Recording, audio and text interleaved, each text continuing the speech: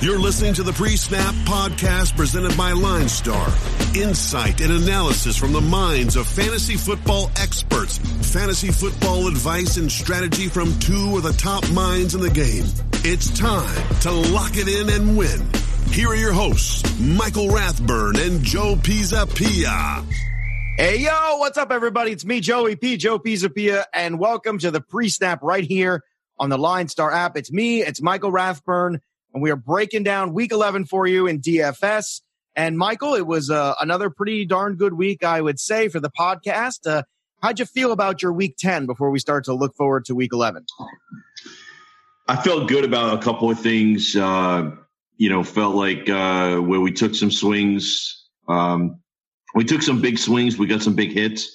Definitely had some misses as well. But I think kind of what really got into my head is it's not about how many you get right and how many you get wrong. It's how when you take a stance and you take a shot, like, we took a shot on Aaron Jones and it was a huge hit. So it doesn't count as a single. It counts as, kind of like a home run. I agree. You swing for the fences, and if you hit home runs, so you're hoping we get some home runs out of these GPP recommendations, or look, we missed. Duke Johnson didn't do well against the Falcons, and we didn't have Nick Chubb. But the one thing it feels like on a consistent basis, week to week, we've really been able to nail game predictions and game scripts. And look, the Colts were a perfect example of that last week. And I had mentioned, Eric Ebron was $3,500, and why? And he went nuts. He had 3 touchdowns in the first half, and it was like, those are the kind of things that when you mention them, and hopefully somebody will listen and put that guy in at least one lineup. Boy, we talked about that. We talked about a Luck, Hilton, Ebron stack last week. How many people were on that? Right.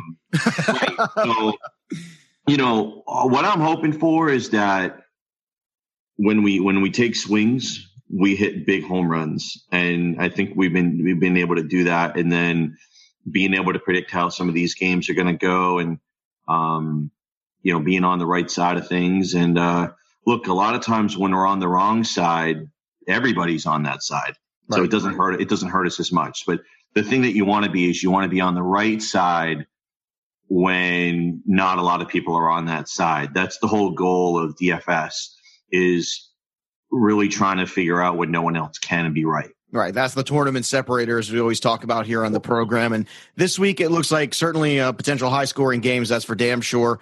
Last week seemed very sort of rote, and of course, we got some wacky things that did happen. And that's always what happens. Whenever a slate looks like too good to be true, too obvious, there's always going to be some weird wrinkles. This week, it looks like there could be a lot of high scoring. Now, we'll see. Some of these totals, like, the Kansas City total with the Rams is enormous. We'll see if we think they can hit that or not as we continue to go through here. But looking at the slate too, Green Bay and Seattle are off because they are already played on Thursday. And if you listen to me on the Fantasy Black Book show, when Rath talked about how we break down games, exactly how I broke down that one.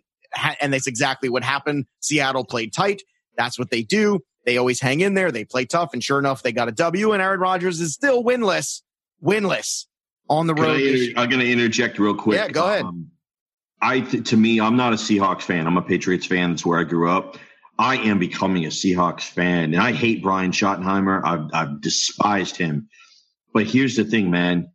I don't think there's any team in the league that plays as hard as the Seattle Seahawks. They don't quit. They don't have the talent like they used to have, and people can rip them and say that they don't win and their weak schedule. I watch this team every week because what happens is when we only have 3 late games, you see a lot of those late games on Red Zone because they just have to keep going back to it. Right. Seattle is the hardest playing. They don't quit. There's no quit. I've seen. There's no quit in this team, and this is what they've done every. And it starts with the quarterback. It starts with the quarterback. There's no quit in them. They run the football pretty well and much better than they did last year. We all know that. Yep. And they've got more options running the football. Even Penny, he was limited, but he still showed you why with that 30-yard run, why you want him on your roster. And Doug Baldwin had a bounce back too. And to bring this up too on the Black Book show this week on Thursday, I said on Thursday morning, put Doug Baldwin back in your lineup. He's saying he's the healthiest he's been all year. He feels great. And sure enough, he had a touchdown. He caught a bunch of he had a huge target volume, the biggest one he's had in weeks.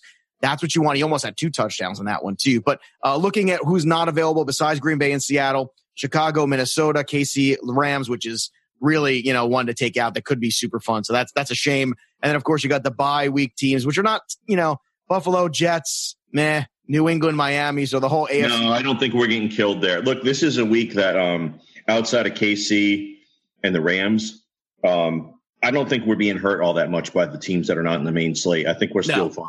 No, we are. We're still good. But what's tricky about it too is I think when you look at it, you're taking some of the bigger quarterbacks off. So you're taking Mahomes, you're taking Goff, you're taking Brady, you're taking Rodgers, you're taking Wilson. That's a lot of QBs. So we're going to dive into that and get that on there. Also Trubisky as well, Cousins, and even Baker Mayfield, who had a pretty good game last week. He's been consistent, man. And I was on him last week, and I forgot to mention. I wish we were on Chubb because he was like 12 for 12 in the first half, and look again, just low ownership. 550, 400, 5,200, whatever he was, at a gross ownership, and he went out there and he put up a pretty good game.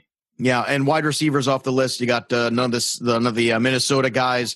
You got Adams, who had a huge game. He's off. No Hill, Woods, Cooks, Edelman, Gordon, Landry. Running backs off the slate. No Cook, no Hunt, no Gurley on the main slate. So that's a game changer too, because when we're taking somebody off in cash games who's been as popular known as Gurley and such a lineup builder, it's really time to reevaluate things and get out of the number one cash running back in Gurley, number one cash wide receiver in Thielen. Right. So definitely, what that does is it flattens out the ownership, and so there and number one quarterback in Mahomes.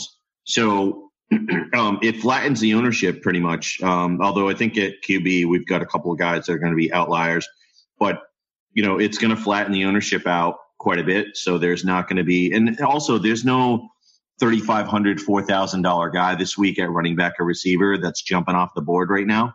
Right. So it's a pretty even distribution of ownership this week, which means it's gonna make for a lot of lineup diversification. All right, and it's time to get diverse. We're going to break, and we come back. We're going to start breaking down these games. We're going to start in New York, where there was snow yesterday, but everything looks clear by the weekend. I'm not happy. I got to go clear off my car before I even go in this morning. You're listening to the Pre-Snap with Joe and Rath. We'll be right back after this. The Pre-Snap podcast is brought to you by Line Star. Transparent projections, simplified research, advanced signals, and top-rated apps. Dominate DFS. Download for free at linestarapp.com. All right, let's start New York. Well, New Jersey, really. Bucks at Giants opened up at -1. Now it's -2. The total is at 52. Look, when you look at this one, you have some primetime players here with Saquon Barkley, with Odell Beckham, and with Mike Evans, who's still a premier talent. And you've got really questionable quarterback play where you just don't know what you're going to get. Yep. Last week, you had Fitzpatrick go over 400 yards and barely be able to. Yeah, and was my cash game quarterback, and I wanted to puke. I mean, I know. Well, look, it happens to the best of us. But look, but here you go. Here's a chance for redemption here. And I got to ask you, how do you feel this one's going to go now? Because they were able to move the ball. They just weren't able to convert. Can they convert against the Giants? And conversely, can the Giants do enough with their high-end skill players to really make some noise here in this one in terms of daily fantasy? Yeah, so the thing that's difficult with the Bucs is the Bucs can go up and down the field with anybody, but they just have so many turnovers every week that they're averaging like 3 turnovers a game, which really, kills scoring on their side. Look, we know their defense is bad. It's not improving. But the issue with the offense is this whole Dirk Cutter calling the plays, not calling the plays. It's like, clearly this guy figures, a lot like Hugh Jackson, everything's going to run through me. Well, you know what, bud? You're probably going to be out of a job at the end of the year. And that's probably why he's calling the plays. He figures, hey, if the ship's going to go down, I want to make sure that I was the captain and I didn't let somebody else screw me out of my job. So I think that's the whole thing with Dirk Cutter, is this ulterior motive on him trying to save his own job, which probably isn't going to happen. Look, in spite of all the garbage that the Giants have dealt with, this team still plays hard. I know everybody wants to rip them every week, it seems. And now it seems like the Green Bay Packers and Mike McCarthy are kind of the team that's getting ripped like crazy. Mostly, I talked about that today on my All in Sports show. As much as Mike McCarthy's to blame, last time I checked, doesn't a Hall of Fame quarterback get to go up to the line and change a play?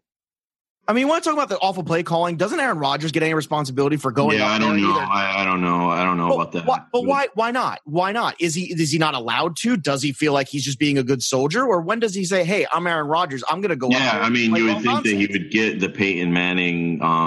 He does. He gets there's no way he doesn't get the Peyton Manning, Tom Brady ability to go and change a play. I don't want to hear that. If he doesn't, then he is not as good as everybody says he is.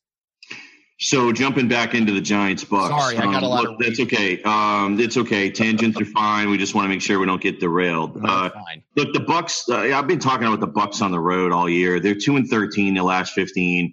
They've lost 8 out of 9 on the road. Those games have gone over the total, 8 out of 9. And we've got these crazy scores like 88, 58, 63, 71, 70. Last 5 road games for the Bucks. I mean, I've gone back and forth. The only reason I've got this total at 61. So it's kind of a little bit to the lower side of the last 5 games on the road. And the only reason I've done that is I don't know if this, I dropped the Bucks a little bit with the Cutter thing. Just a tad. I've got them at 27 points. Normally I might have had them at 30 or 33. The Giants, I got a 34, and really because their defense is okay, and also it's 40-degree weather, and I still think that's going to impact the Bucks a little bit, and I think that it's just going to slow the game down just a little bit. So again, I'm just saying that this game's not going to go crazy and be in that 70 to 80 range, and I think it's going to be, I've got 34-27, so certainly still value on the Giants. We'll talk about that when we get into the positions. But, the quarterback thing, I'm going to be off both quarterbacks this week. I think there's other games and other positions, other situations that are more predictable. And so I just don't – look, this game could be 24-20 as well. So that's my concern, is that both teams just stink it up on offense and don't go anywhere. All right, Panthers at Lions opened up at 3.5. Now it's -4. Total started at 51.5. It's come down to 49.5. So it dropped a little bit there. Panthers, look, they coming off a terrible loss, but a longer time to prep and really let that loss sink in there. How do they respond here against the Lions? Do you think this is a big response here with Christian McCaffrey and company against this Lions? Yeah, I don't penalize the Panthers for that loss. Look, it was a bad spot. It was on the road at Pittsburgh. I think Pittsburgh is a dark horse in the AFC right now. I don't think anybody's talking about Pittsburgh. We'll get into that a little bit later, but I think Pittsburgh is a sleeping giant in the AFC and could really make a run.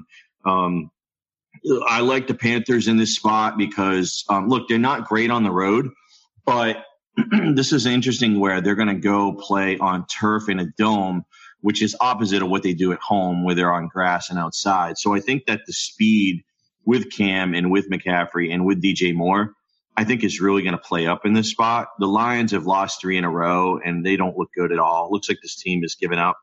They got shredded by the Bears last week. I mean, it was gross. And it looks like they're going to be without Marvin Jones too. Right. The Panthers don't really play like that. Like no Marvin Jones, so that's going to be difficult. How are they going to be able to move the ball?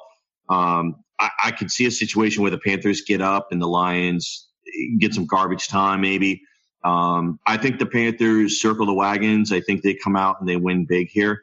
I think this game is going to land right around the total. And that number, from what I've been told, the total has gone down 2 points, is that there is heavy, sharp money on the under in this game, and that there's a contention amongst the sharp bettors that it's going to be a big McCaffrey game. And that, so that they're just going to slow the game down. And so I've got a 30-20. Some edge with the Panthers for sure. Certainly you don't really want any Lions in this spot. If you are going to stack the Panthers, you probably want to have Galladay on the other side.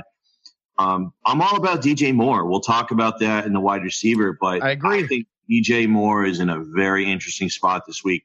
We'll talk about that a little bit further, but I'm all over DJ Moore, and that's kind of, my guy I'm taking a stand on this week. All right, Cowboys at Falcons. Falcons opens at minus 3.5. Total opened at 48, now 48.5, so not too much movement there. Look, Falcons coming off a bad, it's funny. They go and they win on the road against Washington, and then they go and they lose to the Browns.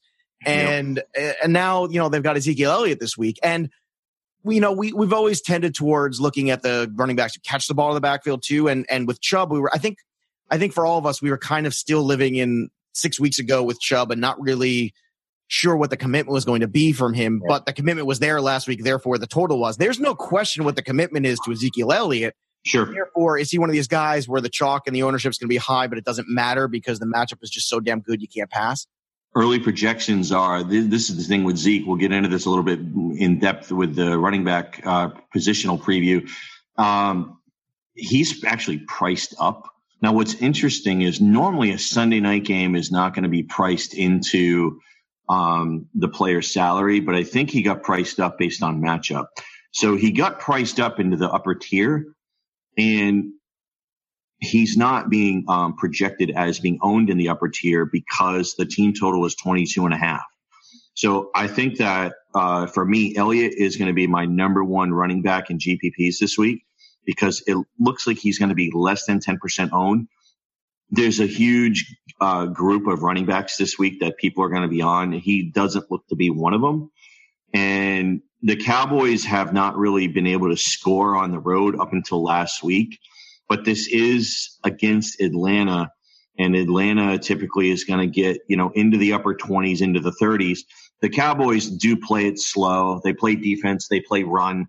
But I can see the Falcons pushing the pace a little bit in this one. I've got it Falcons 27-26, which is about 4.5 points above the posted total of 48.5. I like where you're at with this game. Yeah, I like the Cowboys. I don't know if the Cowboys can win 2 straight road games.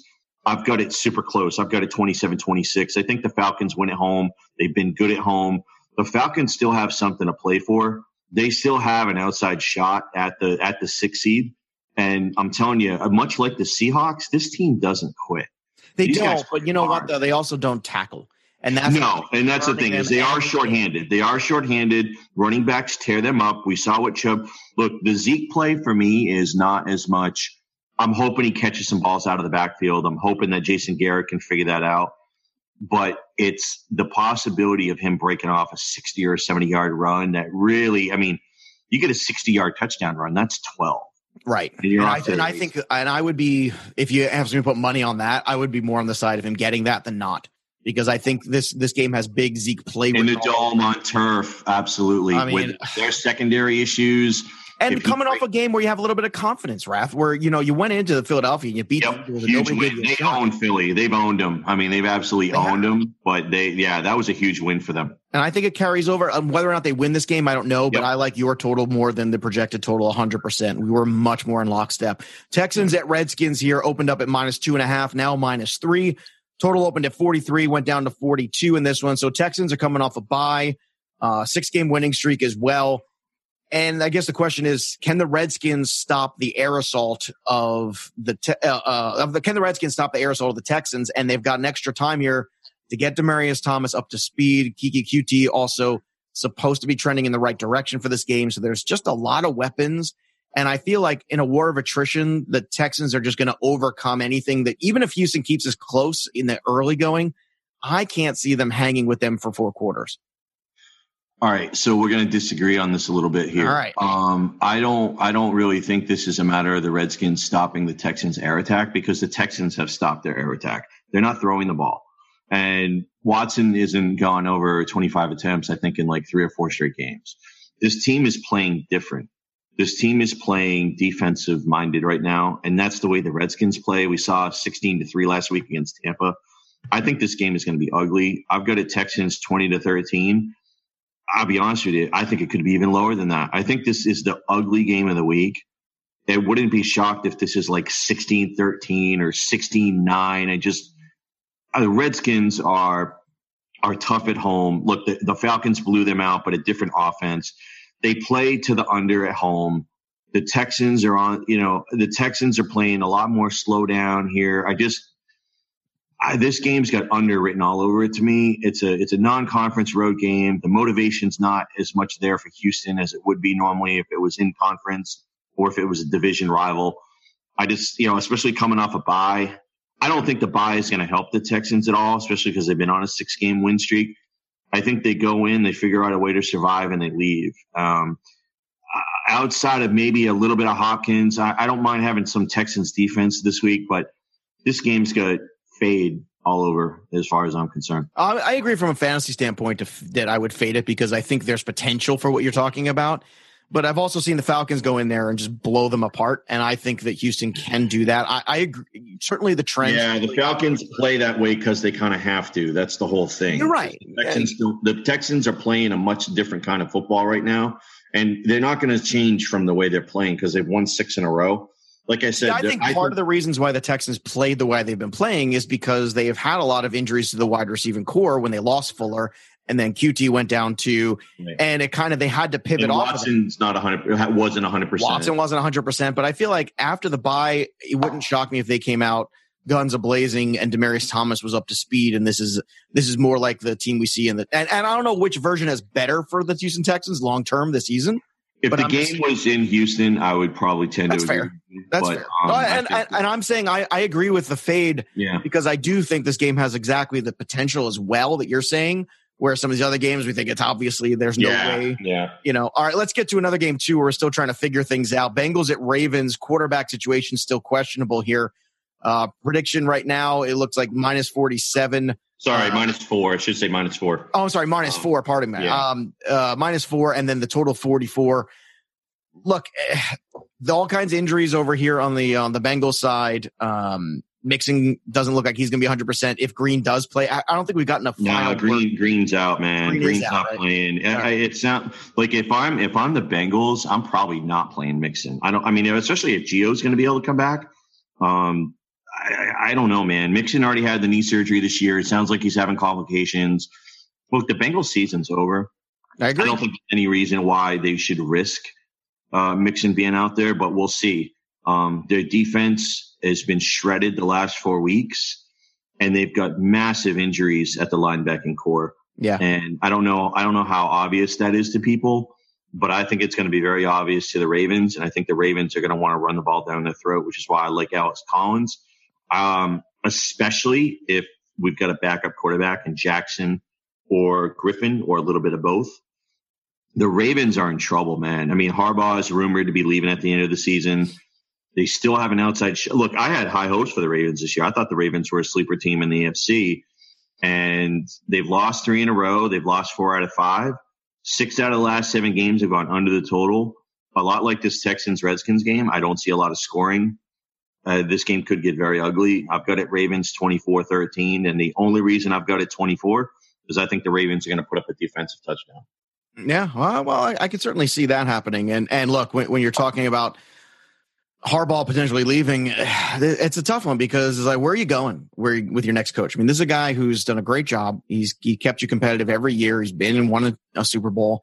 It's difficult. I understand sometimes you just want to change a regime and all that stuff for the sake of change. But at the same time, there's always that question of, well, what's the plan? Like, where are you going next? And I, for one, would love to see Lamar Jackson play in this game because it would just be fun to see some new blood in there and see what could happen and see where they're at. I think it's a good spot. You always want to pick your spots with a rookie quarterback. It's at home against a beat up defense, and let him run, man. Let him run. Look, if Jackson gets on the field, he's going to get 50, 60 rushing yards, a minimum, and a touchdown. He's going to have a minimum of 12 points with his legs. And then if you look, man, everybody wanted to rag on Tim Tebow, but Tim Tebow, you would wake up and he'd have 25 fantasy points. He would have 150 yards passing. Right. It was the ugliest 25 you'll ever see. Right. And one touchdown, but then he would freaking have 75 rushing yards and a touchdown. That guy saved me in seasons, in weeks. So that's the thing, man, is rookie quarterbacks or young quarterbacks that can run present huge value if they get on the field, and Jackson is one of those guys. So, let's see. He had an illness. Nobody said what the illness was, but he didn't practice on Thursday. So, look, you have to think that whatever he had to be pretty serious because they need him practicing. Yeah. So it could have been, what kind of illness would keep a guy off the field? Food poisoning, sinus infection where he just had massive migraines. I mean, this guy didn't have the sniffles. This guy must have had something that affected him. If Jackson is the starter and Flacco's out for the game, we'll say out. Let's just put it that. Let's say that happens, right? Is there anything for that reason? Really going, hey, Lamar Jackson cheap. Let's throw him out there and see. Have him. You gotta have a piece of him, man, because it's going to allow you to build. Like I wouldn't pair him with anybody. I would no. And then stack. Would you pair him? I was gonna say, would you stack him with Collins and?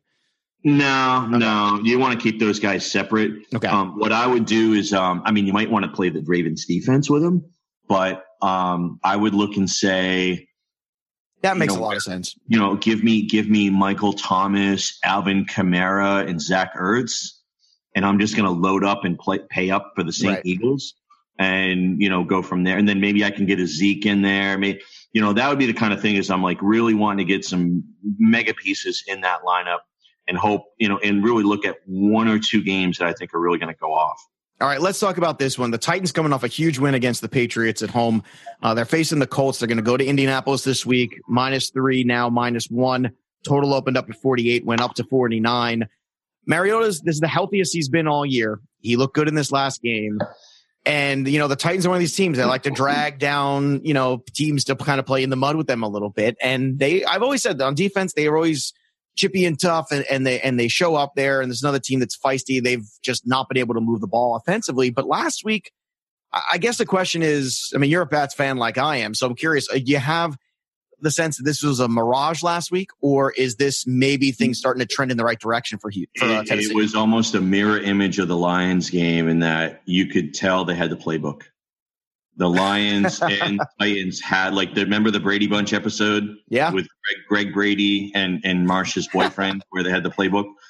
It was like they had the playbook.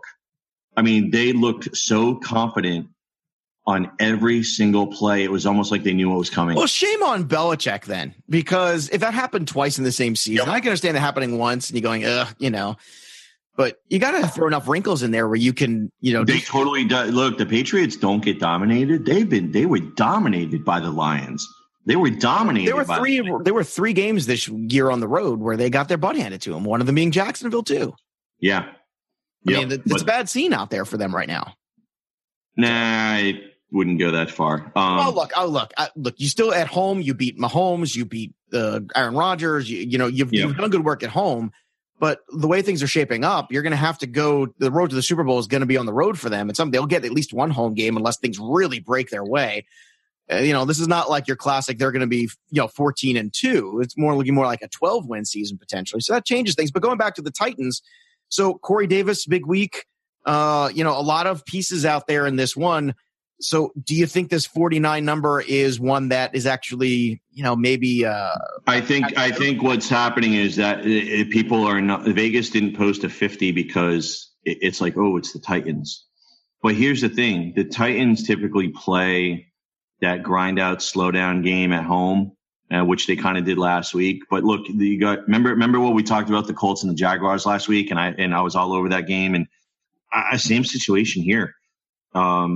I think the Colts are going to be able to push the pace. The Titans are going to be able to move the ball against this Colts defense. The Colts defense just allows insane numbers to opposing quarterbacks and consistent week after week after week. So as much as I don't like Mariota, I have to get on board this week. The Colts have won 3 in a row. They put up 29, 42, and 37.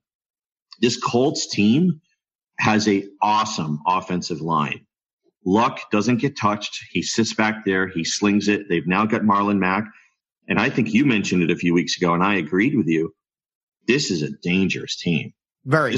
This Colts team is. I told you they were the best. They were the best under 500 team. That maybe it doesn't pop. Like they probably got to win the division, but if it doesn't pop this year, watch out for them next year. Well, especially in the draft, if they have a good draft and they pull like free agency draft, if they pull, let's say they pull in either one of those a real serious linebacker, Le'Veon Bell. Well, I mean, the hard part is, do you want to wrap your money up? Now, I don't have a problem. That's the thing, and they may not, but I'm just saying that Marlon Mack's second half is going to depend a lot on whether or not they get into that sweepstakes. But if I was them, I would keep what I've got going there. Yeah. Because and just bolster the defense. If they're going to spend money, spend it on defense. You go out there and still need another wide receiver. And it's a good cornerback draft this year. Yeah. So I think if they steal a cornerback and a linebacker somewhere, all of a sudden this team could really It looks like the Titans have figured out the offense. It looks like Mariota's healthy. I've got this, to me, is the over game of the week. I agree. As far as I've got a 31-30 Colts. I think it could even go higher than that. I'm not willing to push it higher than that. But again, much as I talked about a week ago, I like the Colts and the Titans here, and I like both sides, and I like Luck. I'm not sure who to. I don't mind pairing him with Hilton. I don't think I would go back to Ebron or Doyle. Mm-hmm. I would like Corey Davis on the other side. If I go Mariota, I go Mariota, Davis, and let's throw in Jonnu Smith or, Hilton on the other side. But if you're going to roll with a stack on either one of these teams, you better make sure that you have at least one piece of the passing game from the other team, because it's going to be back and forth and it's going to be high scoring, and you want to take advantage of that. All right, we're going to hit a break when we come back. We're going to talk about a game that I'm struggling with. Maybe Rath can give me and maybe you a little bit of his insight. You're listening to the Pre-Snap with Joe and Rath right here on the Line Star app. We'll be right back right after this. The Pre-Snap podcast is brought to you by Line Star. Transparent projections, simplified research, advanced signals, and top-rated apps. Dominate DFS. Download for free at linestarapp.com. All right, Rath. So the Pittsburgh Steelers are heading into Jacksonville, and this one's got me all kinds of kooky in the head, man. The Steelers opened at -5. A total of 47.5. Now it's at 47. The Steelers coming off a huge win. They're in a spot where they're playing well. Defense has been playing a little bit better too. But historically, Jacksonville has given them all kinds of problems. And my problem is Jacksonville has really struggled this year. I am completely just tilted about this game. I just want to run the other direction for it. Is totally that wrong? I have no idea. I couldn't. No, look, man, here's the thing. Jaguars, if Jacksonville won this game, would that shock you at all? Because it wouldn't shock me. No, but they got to win it like 23-20. Oh, yeah, totally ugly. Totally. Yeah, and they would have to really capitalize on the fact that, look, I talked about it a few weeks ago, how this whole thing about the Steelers on the road, and really you got to remember here's what the narrative is. The Steelers win on the road. It's that they play slower on the road and they don't put up as many points because they don't play this wide open spread offense, no huddle on the road. And so that's what you got to remember. So the Steelers team total is 26, and I had them at their team total, but I got to tell you, I think I'm going to back off of that and drop them down a little bit to 23-17. I think it's really hard for me to get on board with the Jaguars at this point. Just because a team has to win a game doesn't mean they're going to. No, but the Fournette being back involved too, there's so much that gives me pause here. Where there's so many variables in this game when you talk about this Steelers team is playing. Dude, they're playing awesome. Great. They're playing great, and I always feel like that's also a trap when I think about I think this is somewhat of a revenge game too from last year's playoffs. It is, and there's so many things where you can make an argument from the Steelers side. And I always feel like Mike Tomlin teams sometimes this is exactly the spot where they have the hiccup and exactly the spot where you go, oh, and you're like, why? They usually, yeah. And then all the Bell crap this week was like, okay, we're moving on. Look, I think the Bell thing is actually a positive because now they can rip the Band-Aid and they're fine. They're done. Yeah, but I feel like that's been a distraction too this week. I don't think so. I mean, they were raiding his locker. They cared more about his cleats than they did about him coming back. I know, but I feel like they should care more about Jacksonville than any of that. And that's the stuff. I think they are, man. I don't think that they're. Well, look, I'm terrified from a fantasy perspective of this game, so I don't know. No, I don't like it. I don't like it at all. I don't think I'm going to own anybody. Look, here's the thing, though. This is the difficulty: is DraftKings slashes the prices against the Jaguars. So the Browns price is under 8,000. Connor's down to 7,200. It's like they've done just enough to make it so people are going to play them in tournaments. Well, Connor's the only one, I think, because I think so. I think it's hard, man. Every time you talked about the way they play stylistically on the road, I think Connor's the one guy that I can make an exception for. I'm on board. Yeah. Sorry. Go ahead. No, and here's the thing.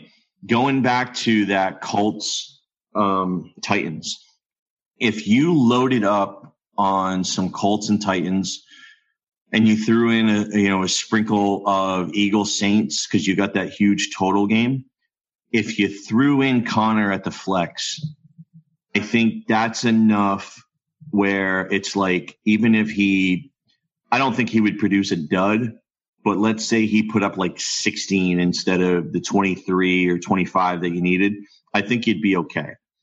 Because I think that you would hit on some of the other players that it would be fine.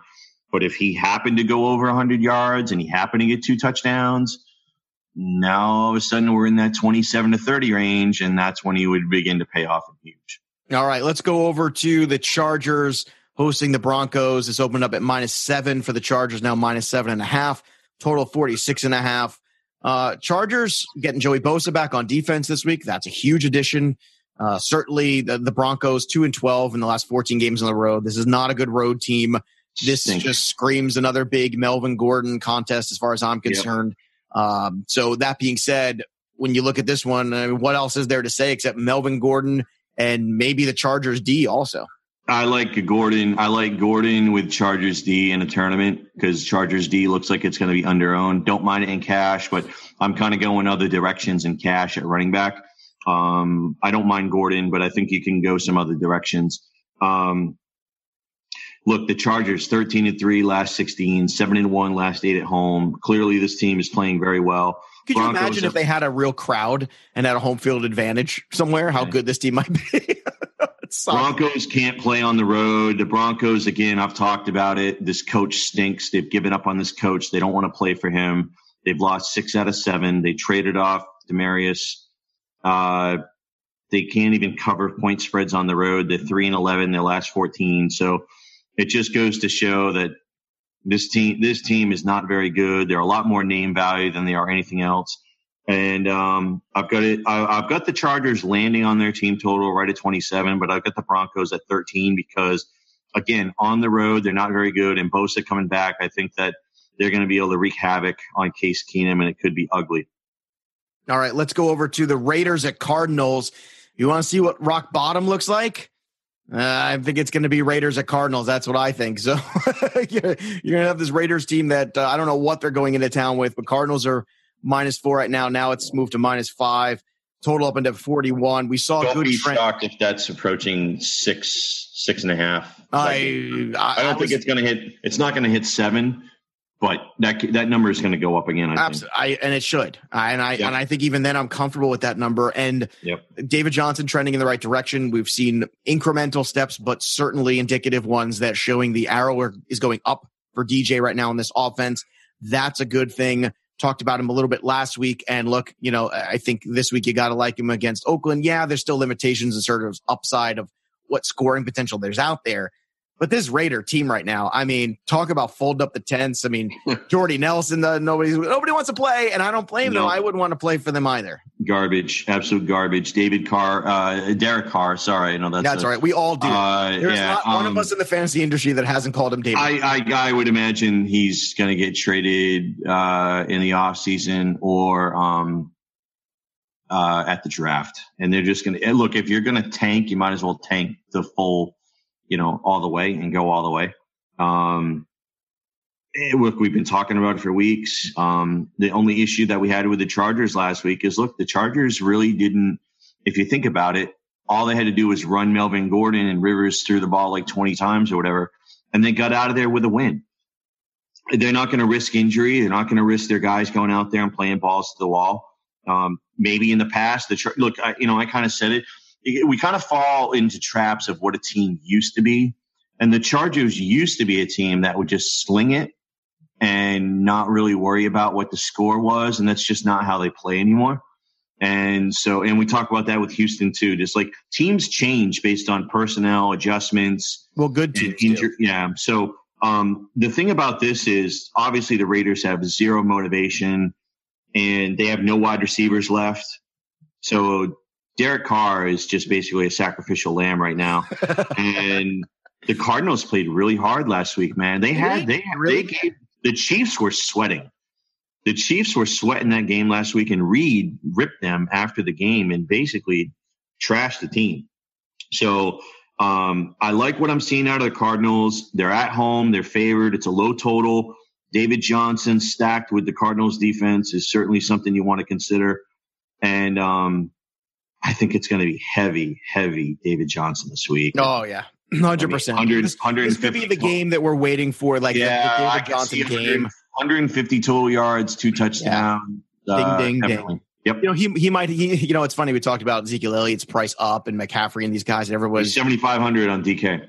So yeah. And I'm just saying, like when you're thinking about that, and it's just David Johnson's the guy not to get lost in the shuffle of potential big games. Let's talk about big game here. Eagles at Saints. Eagles are limping, man. And let me talk about a team that's all kinds of banged up. Saints opened at -7.5. Now it's -8. I'm surprised it isn't higher, to tell you the truth. Well, it has been as high as 9 in some places, which, man, I don't know. I think that's a little bit too rich for my blood. I don't know. They've got key defensive injuries, though. And I know. on the road, it's tough. I know. Total opened up at 54. You never want to lay big points with a bad defense. And as much as the Saints are playing, the Saints defense is still susceptible. They are. They were susceptible, at least to the Rams, that's for sure. Total opened up at 54. Now it's at 56. Look, I've already set this one up here as best as I could, but Kamara and Ingram both ate last week. Now you get this team at home, Eagles on the road. I know you mentioned Ertz earlier, but the weapons here, it's kind of has a lot of questions and not a lot of answers, I feel like, with the Eagles right now, whereas the Saints are I feel like the Saints smell blood in the water here. This will be another huge victory for them and a spot where they can really start to assert their dominance and really make a play for home field advantage with this final stretch run.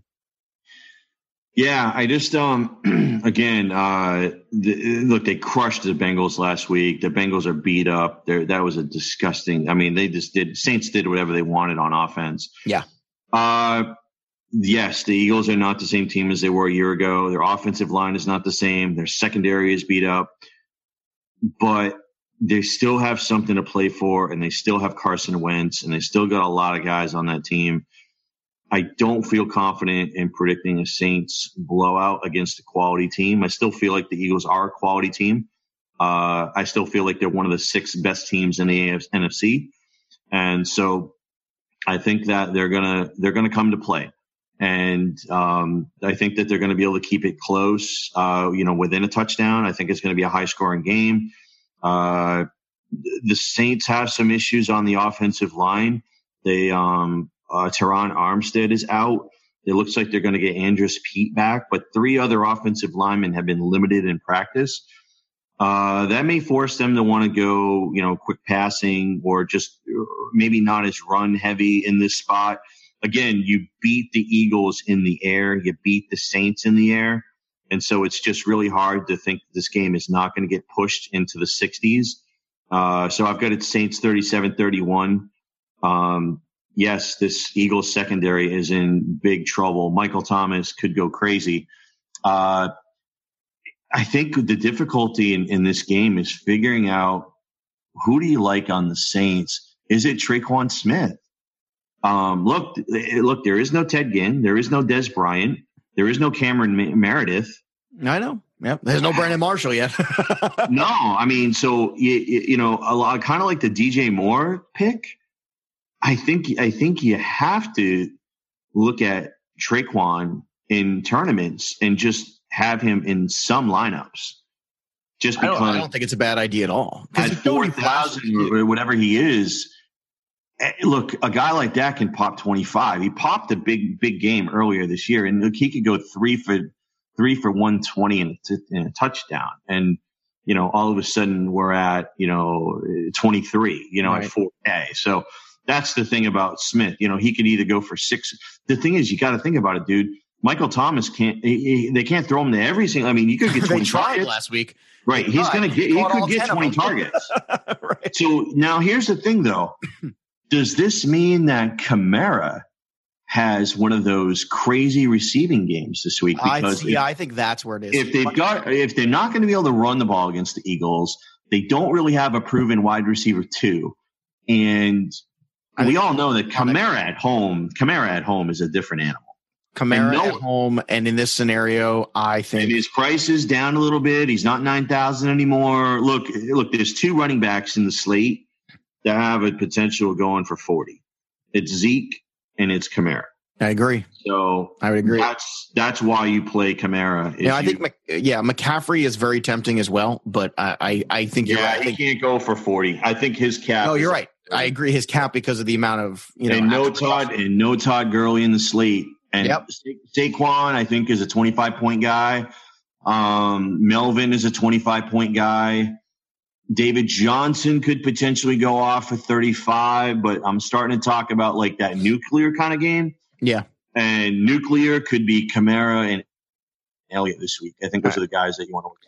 I agree. All right, the Line Star app, you can click on each player and see the results of each game along with what they scored, the metrics used for current weeks and projections. You could sort players by love, hate, salary, projected points, value, score, ownership, ceiling, floor, everything. We got it right here on the Line Star app. We're going to hit a break. When we come back, we're going to talk about the stock up, stock down, whose price has changed, who's worth owning still, and who's worth avoiding. You're listening to the Pre-Snap right here on the Line Star app. We'll be right back after this. The Pre-Snap podcast is brought to you by Line Star. Take your DFS game to a whole new level. Build winning lineups with the best tools on the market. Download now at linestarapp.com and start winning. All right, so here's the big changes on DraftKings. Plus 1,100 for Kerryon, Zeke, and Corey Davis. Obviously, Davis after that big week, a big jump there. You got Mariota and Ebron up 800. Michael Thomas, David Johnson, Golladay, Jeffrey, and Hooper all up 700. On DK, who jumps out at you as the one guy you think price goes up? I don't care. I'm still buying it in. Is it Zeke because of the big game? Yeah, they might have dipped him a little bit because of the matchup against Philly. I think he's at 8,500. He's a little bit overpriced, but I think that's matchup driven. And I can't argue with it. And again, the little bit more of a price is actually driving his ownership down. So I'm fine with it. Look, there's I think, you don't blink at David Johnson. You don't blink at Kenny Golladay because there is nobody else. So, the price adjustments up makes sense, but I don't know. I mean, on some of these guys, it's not scaring me off. All right, let's talk about the stock down. 1,100 down on Connor, 900 down on Hyde, 800 Cook Dalton, 700 down on Antonio Brown, and then -6 on Reed, Mixon, Traquan Smith. Now, the Traquan at that discount, is that what's also starting to spark you? Is the fact Yeah, I think that I think once Sunday rolls around, I can see people gravitating towards him and him getting some steam and his ownership just getting pushed up because of the total and the price. But, again, lottery ticket kind of guy. I mean, right. That's the kind of profile that you want. All right. Jonnu Smith on the FanDuel side up 1,100 after his big game. Same with DJ up $1,000, 900 for LaFell going up, and 600 for Ebron, Golladay, Fournette, McCaffrey, and Doxson. So on the FanDuel side, is it David Johnson? Either up 1,000, but still, a really good matchup with a lot of all-purpose potential, right? Yeah, David Johnson, Kenny Golladay, two guys they definitely, that with Marvin Jones out, do you think, a lot of people automatically want to put addition by subtraction. I happen to think in this scenario, the more targets that go Galladay's way, he can actually really handle it, and he's good enough on his own. Do you agree, or do you think this is one of those spots where be careful because the addition by subtraction isn't always a positive where all of a sudden it means, it's a good game for Golladay. Yeah, Panthers defense on the road isn't anything that scares anybody. So yeah, see, I agree. That's what so I think, and Riddick could be another guy too that, I don't have him written up, but, could be, look, if you had Cam and DJ Moore, I wouldn't mind having definitely a Golladay, but if you went off a Golladay and you went Riddick, save money, I'm fine with that too. All right. -800 for Dalton and Boyd, -7 for Mixon and Traquan. I think we're all just staying away from Cincinnati here, but Traquan also low as well. So that's a spot where the price is down for a reason. Don't buy the hype.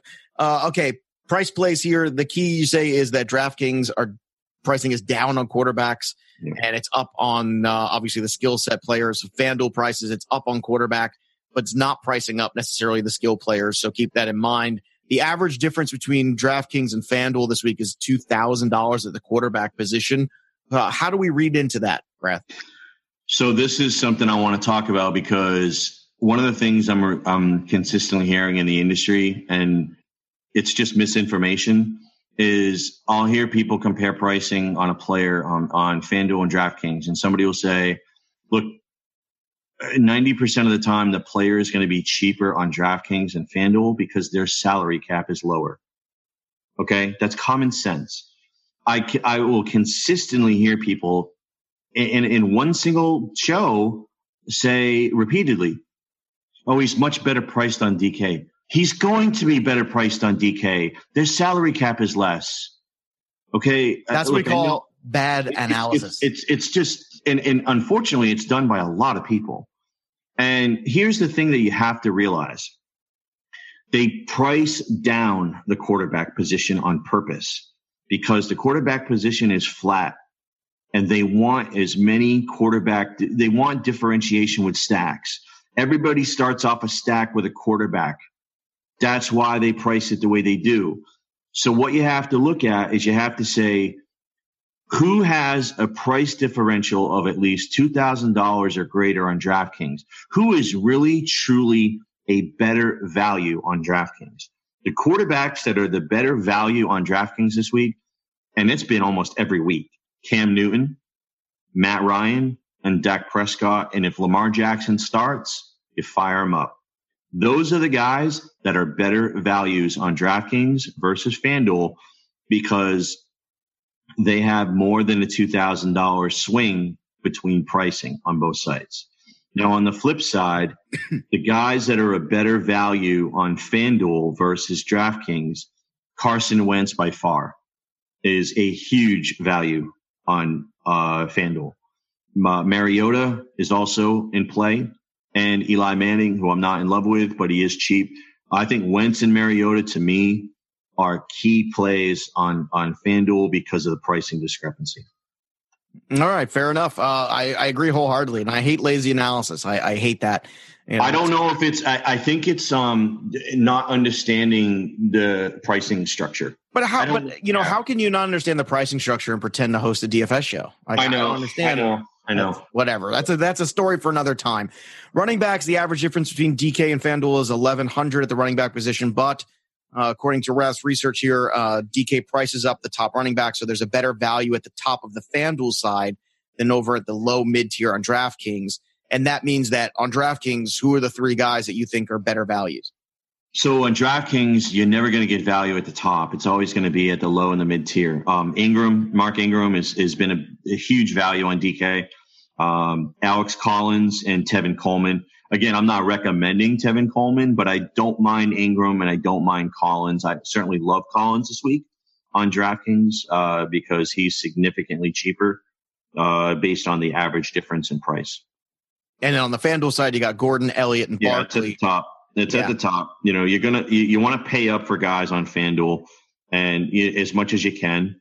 And look, if you want to punt tight end, punting tight end and punting defense on FanDuel is much more of a viable strategy because it allows you to pay up for the top guys because they are more at market like they are more affordably priced. Mm-hmm. And the way that the way that the structures are. So look, Melvin Gordon, Ezekiel Elliott, Saquon, all guys, we didn't mention, I only list three, but David Johnson would be another guy in there too. All right. And the wide receivers, the difference is 1,100 between DK and FanDuel.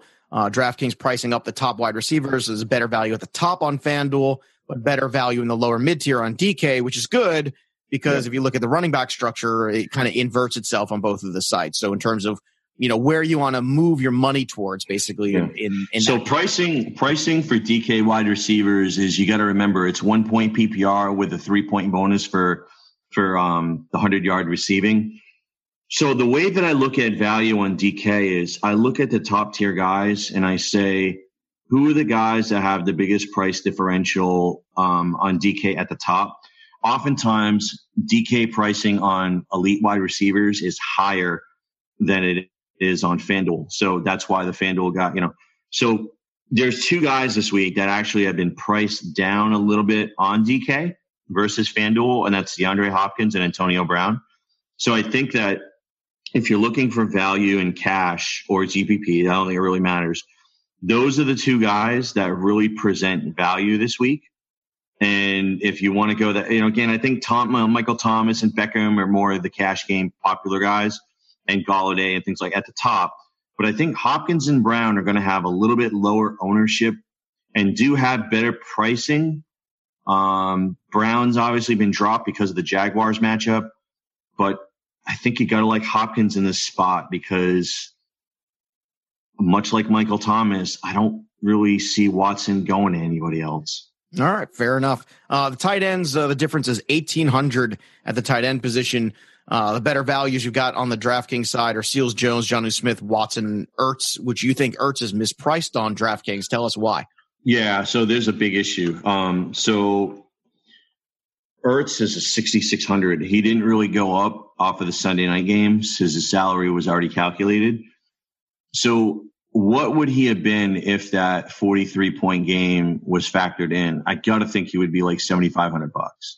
Fair. Also, when you look at Ertz, he is, if you compare wide receivers and tight ends, he's number 7 in points per game. But he's 6,600 versus a wide receiver. If you take the top 6 wide receivers on DraftKings, their average salary is over $8,000. You're getting Ertz at like $1,400 discount, in my opinion, in a game that has the highest total in the slate.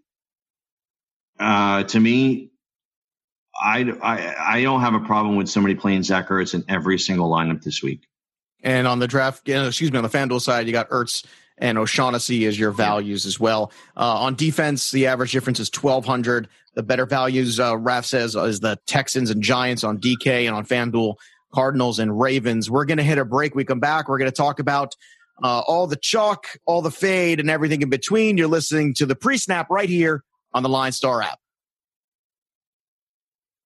All right, let's start with the quarterbacks. The chalk this week are Breeze, Newton, and Ryan. Less than 10% owned. Raf has Wentz, Mariota, and Luck. And you're fading Rivers and Watson. So take me through these guys real quick, Raf, and tell me who is the best chalk and who is the absolute state. I mean, I guess we've already said that Watson's the guy we're running away from, which I understand your thoughts on that. And Rivers, we talked about that as well. So let's just get into the chalk, guys. Who's the best of the chalk? I think Cam. Look, I think Breeze and Ryan are right there, but Cam's price is a little bit more discounted, and you've got that floor with the rushing and interesting matchup where they're in the dome, they're on turf. Can certainly see Cam's rushing going up this week, and I could see him hitting DJ Moore on some deep balls. So I think Newton, and he normally never approaches 300 yards passing, but I think he's got an outside shot. All right, on the running back side, the chalk is Kamara, Gordon, Barkley, McCaffrey, Connor, and Lewis, which is funny because we've speak very glowingly about a lot of these guys. The less than 15%, you have Zeke in this group along with DJ, Ingram, and Collins. I think, it's surprising. Is it because of the price of Zeke, or you think people just want to stay away from him? The price is, I think the price is scaring people off but you got to remember, there's that group of guys. There's Kamara, Gordon, Barkley, McCaffrey, and David Johnson that are all these guys are going to be 15, 20% owned. I think it just becomes a numbers game where people are like, ooh, 8,500, 22 team total. I'm going to back off and just go with other people. So again, that's kind of the methodology that you look at with Zeke, because again, I think Zeke could finish number 1. He did last week. I think he could finish number 1 or number 2 this week. Yeah, and no fades really except for maybe Fournette, which... Yeah, it's a tough fade week. I don't see it. Everybody looks like they're in a smash spot. And I think, I hear some people talking of Fournette based on what he did last week, and I just don't – I don't think I'm willing to go back. Well, look, it was one of those things where I said it last week everywhere. If Fournette's playing, he's getting a full workload. That's why they waited. Yeah. And, so I'm not worried about the workload. It's just worried about the productivity of the offense. Yep. Let's talk about the wide receiver chalk. Beckham, Thomas, Brown, Allen, Julio, and Juju. Less than 15%. Raph has Hopkins, Golladay, Corey Davis, Shepard, and DJ Moore. And he's fading Mike Evans and Keenan Allen in this one. Now, I'm with you 100% on the two fades here. So let's go with the chalk and talk about Beckham, Thomas, Brown, Allen, this group. Who is your must-own from the chalk that you love the most? Is it Michael Thomas? Yeah, that's where I would go to. Yeah. So, I would be very surprised if there was a whole lot of Brown and Juju love this week. I don't know. That's kind of wacky to me. It's projected. I don't get it, especially Schuster. I got to think that Schuster's ownership is probably going to drop, and Golladay or Corey Davis is going to move up above 15% and replace him. All right. Ref says Ertz is the chalk, but we already talked about how the pricing is not necessarily correct on that. So it doesn't represent it. That means it's a good investment. Less than 10% owned. Olsen, Ingram, Hooper, and McDonald. Fading Ingram. The Bucs are bad against the tight end. The Giants haven't thrown to Evan Ingram. But on the inverse of that game, too, something we haven't mentioned, Giants always struggle against the tight end historically, too. Is O.J. Howard a guy that you want to bring into the discussion here in tight end? We haven't talked about it at all, and I haven't heard anybody say boo about it. No, and you know what? I got one of those gut feelings about this. That's fair. It's totally fair. I know they threw the ball all around the field last week. Somebody's got to catch the ball, especially if Evans is one of these guys where we're kind of ho-hum about maybe this week. Yeah, you know what, man? I'm come to the dark side. Come. I think I'm so laser focused. I'm so laser focused on Zach Ertz this week. That's fair. That's fair. If you're not laser focused, I'm just throwing out O.J. Howard as one of those things where I've been on O.J. Howard almost all year. I know, and that's why I think it's so weird. You're passing on the juice right now, baby. Yeah. Come on. The juice. Everybody like it, a juice. All right, let's go over to defense special teams here. The chalk is the Texans, Cardinals, and Ravens. We've already spoken at length about the reasons why. Less than 10%, Chargers, Steelers, Saints, and Giants. Fading the Bengals, which, just too many injuries. I don't know why even anybody would People are saying, I'm seeing guys recommending the Bengals D based on the quarterback for the Ravens. I wouldn't really? do it. That's a terrible idea. That's not a good enough reasoning at all. No. They're the same people who don't understand the price structure. Those are the same shows. Let's talk about the less than 10% owned group because we really didn't hit those too hard. Saints, Giants, Steelers, Chargers. Are the Saints possibly a sneaky one this week? They are because of price, and it's because the Philadelphia offensive line is not that great. And the run game is a little suspect, right? Yeah, and I think it's just like Wentz is going to, throw the ball 40, 50 times maybe, and I think it's just a matter of opportunity.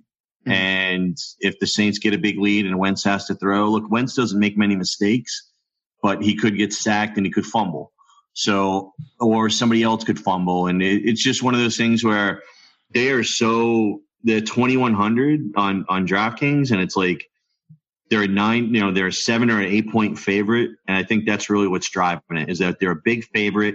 You don't worry about the total. They're a big favorite at home and you're paying nothing for them. And it's opening up so much else that you can do. All right. Let's end on this note. The projected team ownership: New Orleans, Pittsburgh, the Giants, Chargers, and Carolina, the top 5 there. But New Orleans is by far, just so you know, but New Orleans is number 1 by far. Yeah, 91. That second tier of Steelers, Giants, Chargers, Panthers, Atlanta.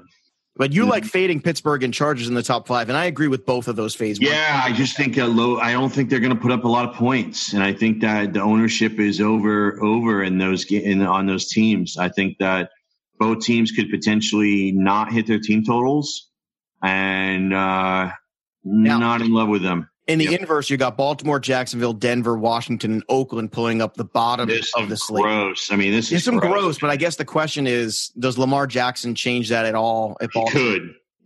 He certainly could, and that would certainly sway Baltimore up into the top 10 as far as ownership goes. But what's funny? Number 9, Tennessee. Number 11, Indianapolis. Well, I was going to bring you to the next point where you're saying the best value game of the week, and I agree 100% with you. I'm right there with you on that. Yeah. So, look, I think we've said all there is to say about Week 11. But if you want some more help, you can check out the Line Star Weekly Pylon newsletter written by Ryan Humphreys. He gives you all the targeting, all the breakdowns by position and ranks for each player in cash. And his write-ups are some of the best in the industry. They are. I'm telling you right now, he is all over it. If you track his results, you have been winning money. That's right. And this is a subscriber-only feature, so subscribe to the Line Star app. Yep. And in the meantime, follow Ryan over at Nitro DFS. He's doing some great work over here. We've done some great work, but it's time to put in the rearview mirror. You can follow me over on the Twitter machine at Joe Pisapia17. You can follow Raph at Fantasy Raph. For everybody here at the Line Star app, we're out for today. Now it's time to set, down, win. Thanks for listening to the Pre-Snap Podcast with Michael Rathburn and Joe Pisapia on the Line Star Podcast Network.